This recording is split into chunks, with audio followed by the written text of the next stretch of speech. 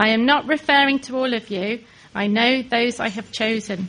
But this is to fulfill this passage of Scripture. He who shared my bread has turned against me. I am telling you now, before it happens, so that when it does happen, you will believe that I am who I am.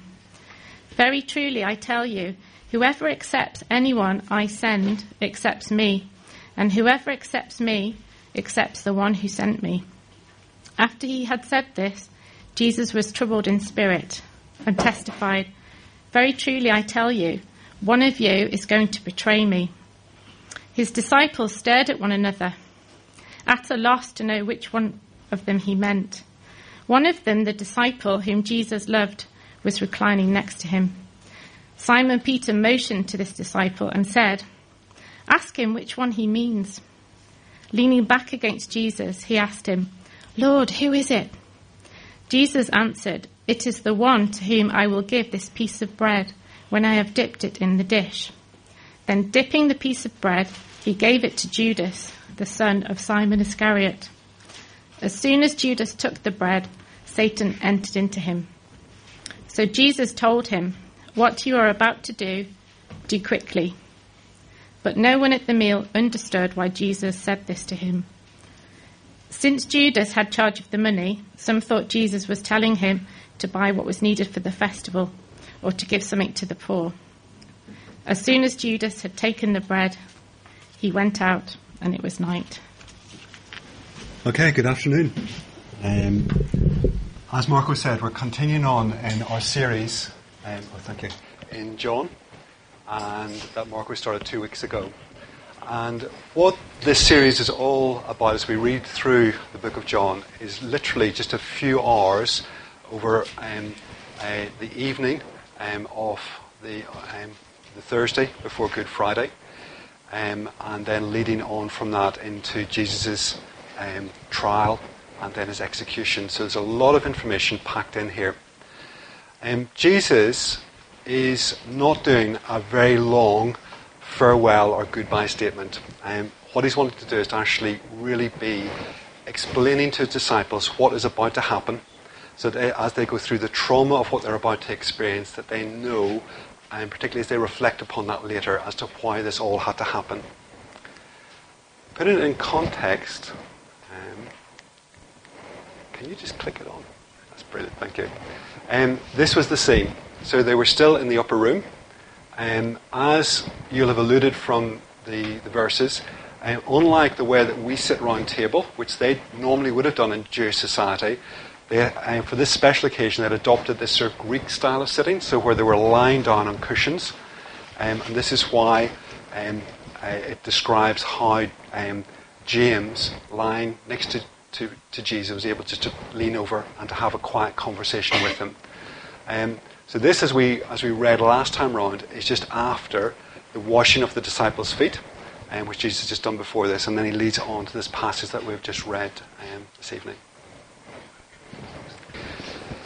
So this dialogue that we're reading about in the book of John was not Jesus doing a really long goodbye to his disciples. What he was wanting to do is actually to prepare them for what was about to come next. And it's a little bit like a general talking to his troops before a big battle or before the next thing that's going to happen. And he was explaining to them what was about to come, what was about to take place, so they would understand this. And also what he was doing was preparing them that beyond the cross, beyond the resurrection, that there was a new job that he had for them, that he was going to send them out to actually proclaim this good news to the whole of the world. In the second verse that we read this evening, it said this, Very truly I tell you, whoever accepts anyone I send accepts me, and whoever accepts me accepts the one who sent me. What Jesus was saying to the disciples was that this was what your new job is going to be. I am going to send you out as apostles, as my messengers, to go and to proclaim to the world the good news of who I am and of what I can do to actually save. For us, as Christians here, we have been given that same calling from Jesus to actually go and to proclaim this good news to the world around us. In Matthew 28, so at the very end of the Gospel of Matthew, Jesus writes these, or says these very famous words. Then Jesus came to them and said, "All authority in heaven and earth has been given to me. Therefore go and make disciples of all nations, baptizing them in the name of the Father and of the Son and of the Holy Spirit, and teaching them to obey everything I have commanded you. And surely I am with you always to the very end of the age."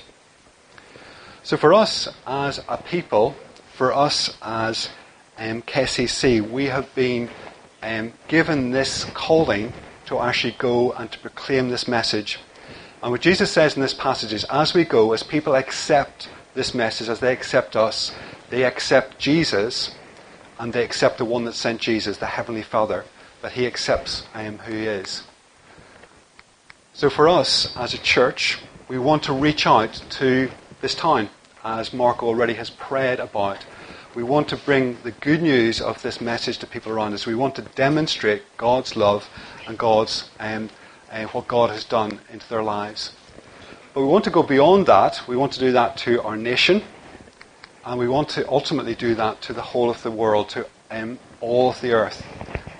So for this, we will want to work in partnership. So last week we had the Stokers from Peru who came and spoke.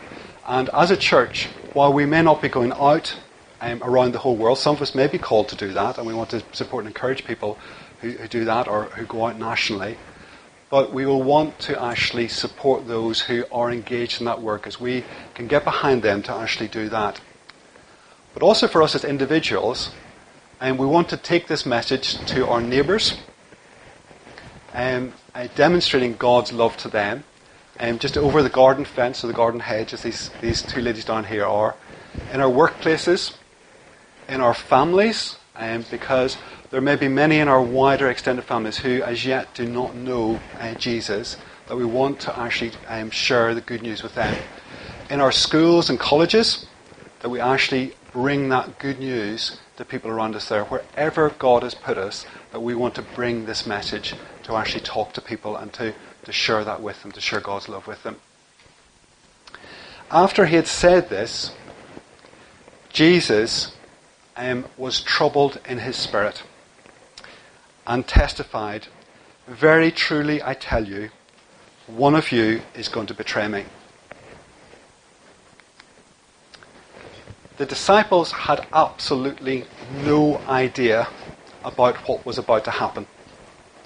They were completely flabbergasted by what was actually being said by Jesus. That somebody, one of their group, who they had lived with for the last 3 years, who had seen the fantastic miracles that Jesus had done, had heard his teaching, who had experienced all the good things that God was doing, should actually do something like this. This was completely beyond their experience and their thinking. For Jesus, this was not something that he took lightly. He was troubled in his spirit. This was not something that was easy for him to accept or to take on board. And as God loves us and cares for us, he desires to have relationship with us. And it actually grieves him, it grieves his Holy Spirit whenever we choose to go against what his love and his grace and the goodness that he's done for us. This is not something that he's impartial to or is ambivalent about. He is grieved by that. He really cares about that. And for the disciples, they were just completely unaware of what was about to happen. But what Jesus wanted to tell them is that this was not a surprise to God. This was not something that God was unaware of.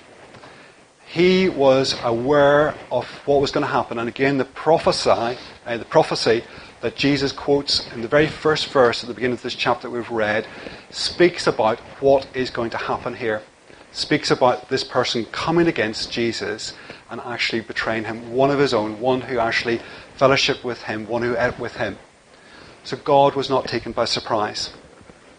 And for us this evening, there can be times in our lives whenever we face really hard situations.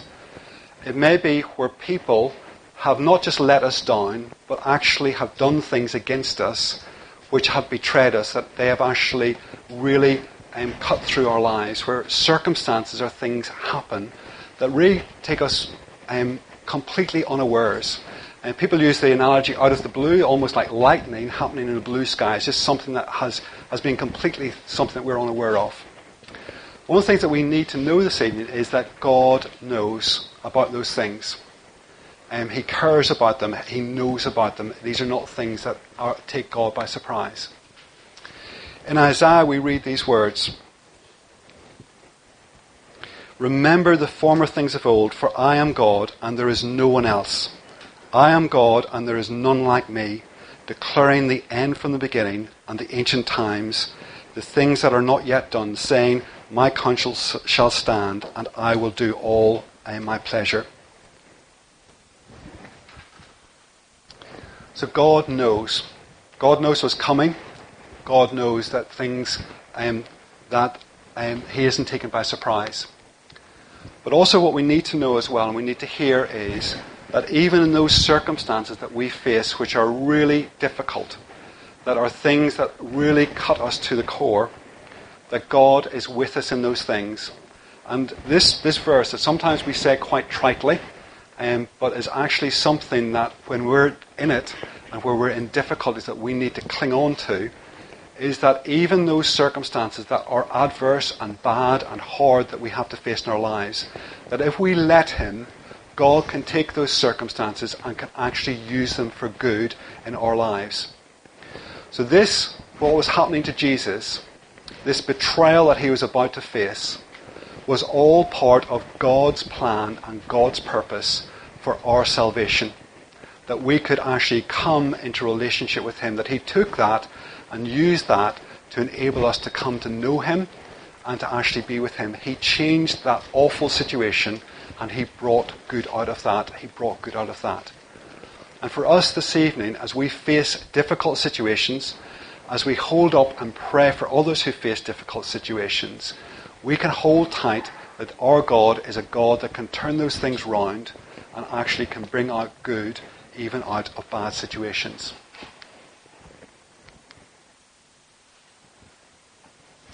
So what happens next? The disciples are really flabbergasted about what's happening. And Peter, being Peter, wants to know what's going on. And that's just the character of this guy.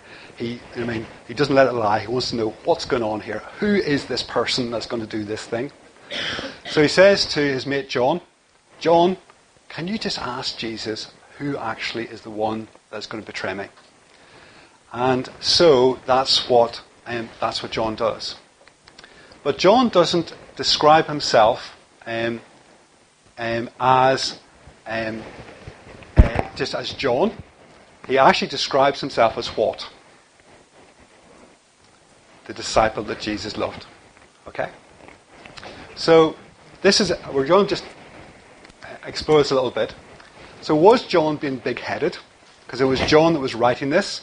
Was he saying, Jesus actually loved me more than all the rest of them? And it's a little bit like sometimes children in our household, particularly whenever they're younger, asking the question, do you love me more than the rest? Does that ever happen in anyone's house? Did that happen as you were growing up? Who's the most loved person here? So was it John being big-headed, saying, I was the one that Jesus actually loved the most?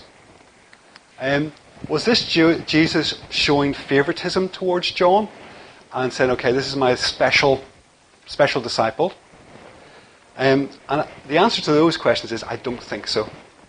I think that rather this was a nickname that John took for himself. So John, as we read, particularly John's letters, 1 John, he was a guy that was so blown away by the fact that God loved him and that Jesus loved him, that he said, okay, I know so much that Jesus loves me that I'm going to take on that name, that I am the disciple that Jesus loved. But this evening, for each one of us, we are the disciple that Jesus loves as well. And it's a little bit like sunshine on water. As you look at that, as you stand on the shoreline, you think that the sunlight is ending at you. Is that right? Is that the way you see it? But somebody stood away, a couple of miles over here. They'll see the sunlight shining on them as well, won't they? And away over here, they'll see the sunlight shining on them as well, and they'll think, okay, that's shining on me. And in the same way, for each one of us, God's love for us actually shines in us no matter where we are, and He loves each one of us individually, and each one of us here who follow and love Him, we are disciples that He loves. And we need to really take that on board in our lives. We need to get blown away by that Jesus loves us, that God loves us so much, and that His love actually shines into our lives. So John knew this, and he expressed this, that I'm the disciple that Jesus loved, but each one of us are as well. So as he did this, Jesus actually identified the person that was going to portray him as Judas. There was a couple of Judases in the group of disciples. This Judas was Judas, the son of Simon Iscariot, so we're going to call him Judas Iscariot. They didn't really have surnames in those days, but we'll identify him as that, so that's what he became known as. He was someone that was called at the same time as the other disciples. So he wasn't an afterthought. He wasn't someone that was left to the end. He was called at the same time as the other disciples whenever Jesus started his public ministry. He was there for 3 years, experiencing all the miracles. So he was there when the widow's son from Nain got raised to life. He was there when Lazarus got raised to life. He was there for blind Bartimaeus. He was there for the crippled in the synagogue actually being restored. He was there for all the teaching that Jesus gave. He was there with the thousands of other people that were there at the feeding of the 5,000. He was there for all those things. He was part of all of that. He was the treasurer, as we read in the passage tonight. And also, he was a thief. So this is something that John didn't write this gospel straight afterwards. He wrote this gospel probably a few decades after these events. So John had had a lot of time to reflect and to ponder what had happened. At the time, this was a complete surprise. But as John went back, there were some things he thought, actually, there was something not quite right there, and there was something not quite right there that may have given him a little bit of an inkling of things not working. So one of the things that John says is that he used to help himself to the money that was in the money bag. Judas was so near to Jesus, but yet he was so far away from actually knowing who Jesus was and from knowing what this was all about. He had seen it, he'd experienced it, he'd heard it. And for some people today, we oftentimes will hear this where people say, if only I was there whenever the miracles happened. If I was only there whenever Jesus was preaching on the Beatitudes. If I was only there whenever he walked on the water, I could really believe this. I could really go for this. And what we see in Judas is actually somebody who was there, who had experienced those things, but yet had not actually committed his life to the Lord. So we still need God's Holy Spirit to be at work in each one of our lives and in the lives of those people around us to actually bring people to faith, to help them to take that step. And again, this encourages us to pray, encourages us to actually seek God's Holy Spirit to be at work in the lives of those that we love and care for. He was saying all the right stuff. He was with the right group of people. He was going to the right places. He seemed sound. That's probably a Northern Irish word. And forgive me if it isn't. He seemed okay. He seemed as if he was a spot-on guy. Yet Jesus knew that despite all of those things, Judas's heart was not right with him. In his heart, he was not right with where God was, and who Jesus was and what he meant. And so, this evening, we need to think about what is in our hearts. We need to be, the scriptures, as we'll look at in a moment or two, warn us about actually guarding our hearts. Because that's where so much of this stuff happens, is not by the things that we necessarily do, the place that we go. It's about what is actually going on within our hearts. Is it still live? Okay. So Jesus can see what is going on in each one of our hearts tonight. He knows what we're thinking. He knows what's going on within us. And in our hearts, all sorts of stuff can happen. That is not brilliant. And again, Jesus challenged the people of his day about what they stored up in their hearts, and whether that was lust, whether that was anger, whether that was greed. All of these things need to be exposed and need to be made right.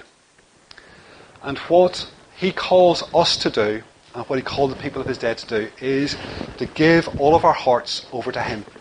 That we should love the Lord your God with all of our hearts. Not just with part of it, not just with a little bit, but that we go after God with all of our hearts, that we want to follow him, that we want to do what is right within him.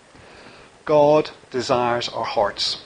And again, there's that lovely picture in Revelation, again written to Christians, about Jesus knocking at the door of their hearts and saying, please, I want to come in, I want to fellowship with you, I want to dwell in your hearts, I want to have that close, intimate relationship with you. That's what he calls us into. The creator of all things wants to have that intimate, loving relationship with each one of us. He wants us to open our hearts to him. So why did Judas decide to do this? The honest answer is we don't know.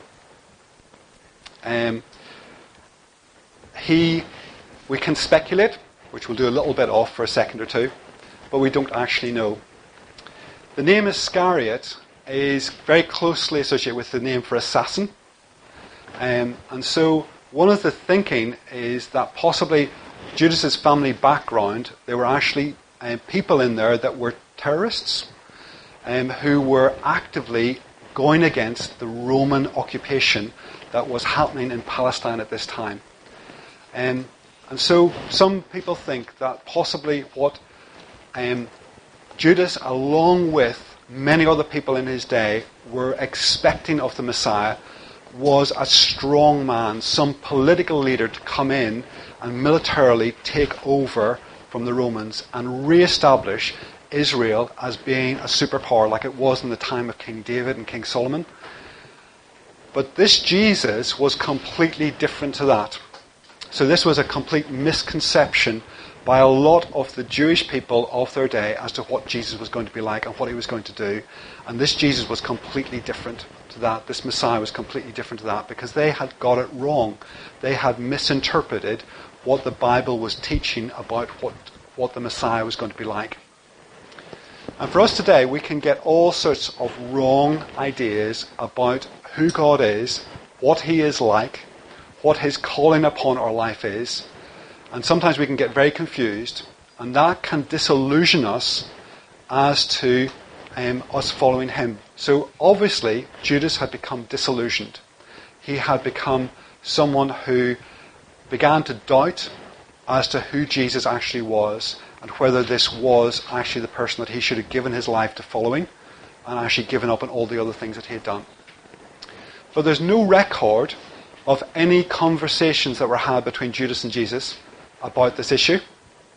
There was no record of any of the other disciples even being remotely aware that Judas was having these sorts of doubts and these sorts of things were going on in his life. And so one of the things that I want to challenge us about this evening is that for each one of us there will be times in our lives when we face doubts, when there are things that rock our faith. There's things that we find difficult. There may be temptations that come along. There may be things that are really difficult for us to face. What we need to do is be people that actually, as we'll see in a second, that we need to pray about those things. We need to let God know about those things. And these are things that will not shock God because God knows our hearts. He knows what's going on inside us. But also where we need the help and the support of our brothers and sisters to come alongside us, to pray for us and help us to refocus on who God is and on what he has done for us. So this evening, if you're someone who is having doubts, or there are things that are happening in your life that have just knocked you sideways and knocked you into a place of doubt of the love and the goodness of God, what I would like you to do before you leave this place tonight is to come and see me or Marco, and we would love to pray with you. There's other people within the group as well who would love to pray with you, who would love to spend time talking with you and just to help you to come through that. But please do not go away and keep on holding these things going on. You need to be released from those things and you need to experience again the love and goodness of God in your life. In Philippians 4, verses 6 and 7, it talks these things. Do not be anxious about anything, but in every situation, by prayer and petition, with thanksgiving, present your request to God. And the peace of God, which transcends all understanding, will guard your hearts and your minds in Christ Jesus. So for us tonight, yes, we need to be thankful for what God has done for us. We need to remind ourselves day by day about the goodness of God, about His love for us, His care for us, the way that He has blessed our lives in so many, many ways. And we need to actively do that. And we need to actually come to Him and to cast all these situations that we may be facing, all these doubts that we may be facing, upon Him, to let that peace of God come into our lives that will actually guard our hearts and guard our minds from doing these things, from moving away from Him. So Jesus dips the bread and gives it to Judas. This was not some sort of weird thing. This was not some sort of slapdown. This was normally something that was done and given to the most privileged guest that was actually there. And the indication is that Judas was actually sat beside Jesus, that he was reclined beside Jesus for him to be able to do this. So Judas was not being ostracized. Judas was not actually being left out whenever Jesus was washing the disciples' feet to show them how much He loved them. Judas was there having that done. Jesus again was demonstrating His love and His care for Judas. Knowing what was in this guy's heart, knowing what he already had decided to do, Jesus did not give up on him. Jesus still wanted to show him His love and His care, even with what was going on in this guy's heart, and even with what he was deciding to do. But for Judas, this final act of love actually made up his mind that this was not what he wanted. He did not want to receive that love from Jesus anymore. He didn't want to receive His love and His care. He didn't want to receive His salvation. He wanted to actually go his own way. And so it says that the devil entered into him, and whenever he went out, it was night. This contrasts so much from how the Gospel of John opens up, where it talks about Jesus being the light of the world. But Judas chose darkness over the light, with all the consequences that meant for his life personally. And again, John doesn't record what happened to Judas, but we read in Luke, both in Luke's Gospel and also in the book of Acts, and also in Matthew, about what happened to Judas. This just totally destroyed his life. This was the ending where he ended his life, not recommitting his life to Jesus, as we will discover about Peter next week, but where he actually destroyed his life. This choice of darkness over light completely wrecked and shipwrecked Judas's life. In the beginning was the Word. We read at the beginning of John's Gospel. And the Word was with God, and the Word was God. He was with God in the beginning. Through Him all things were made. Without Him nothing was made that has been made. In Him was life, and that life was the light of all mankind. The light shines in the darkness, and the darkness has not overcome it. So from this, dark as this was that Judas had went out into, dark as some of the situations that we will face in our lives are, Jesus, the light of the world, has overcome the darkness. It cannot win.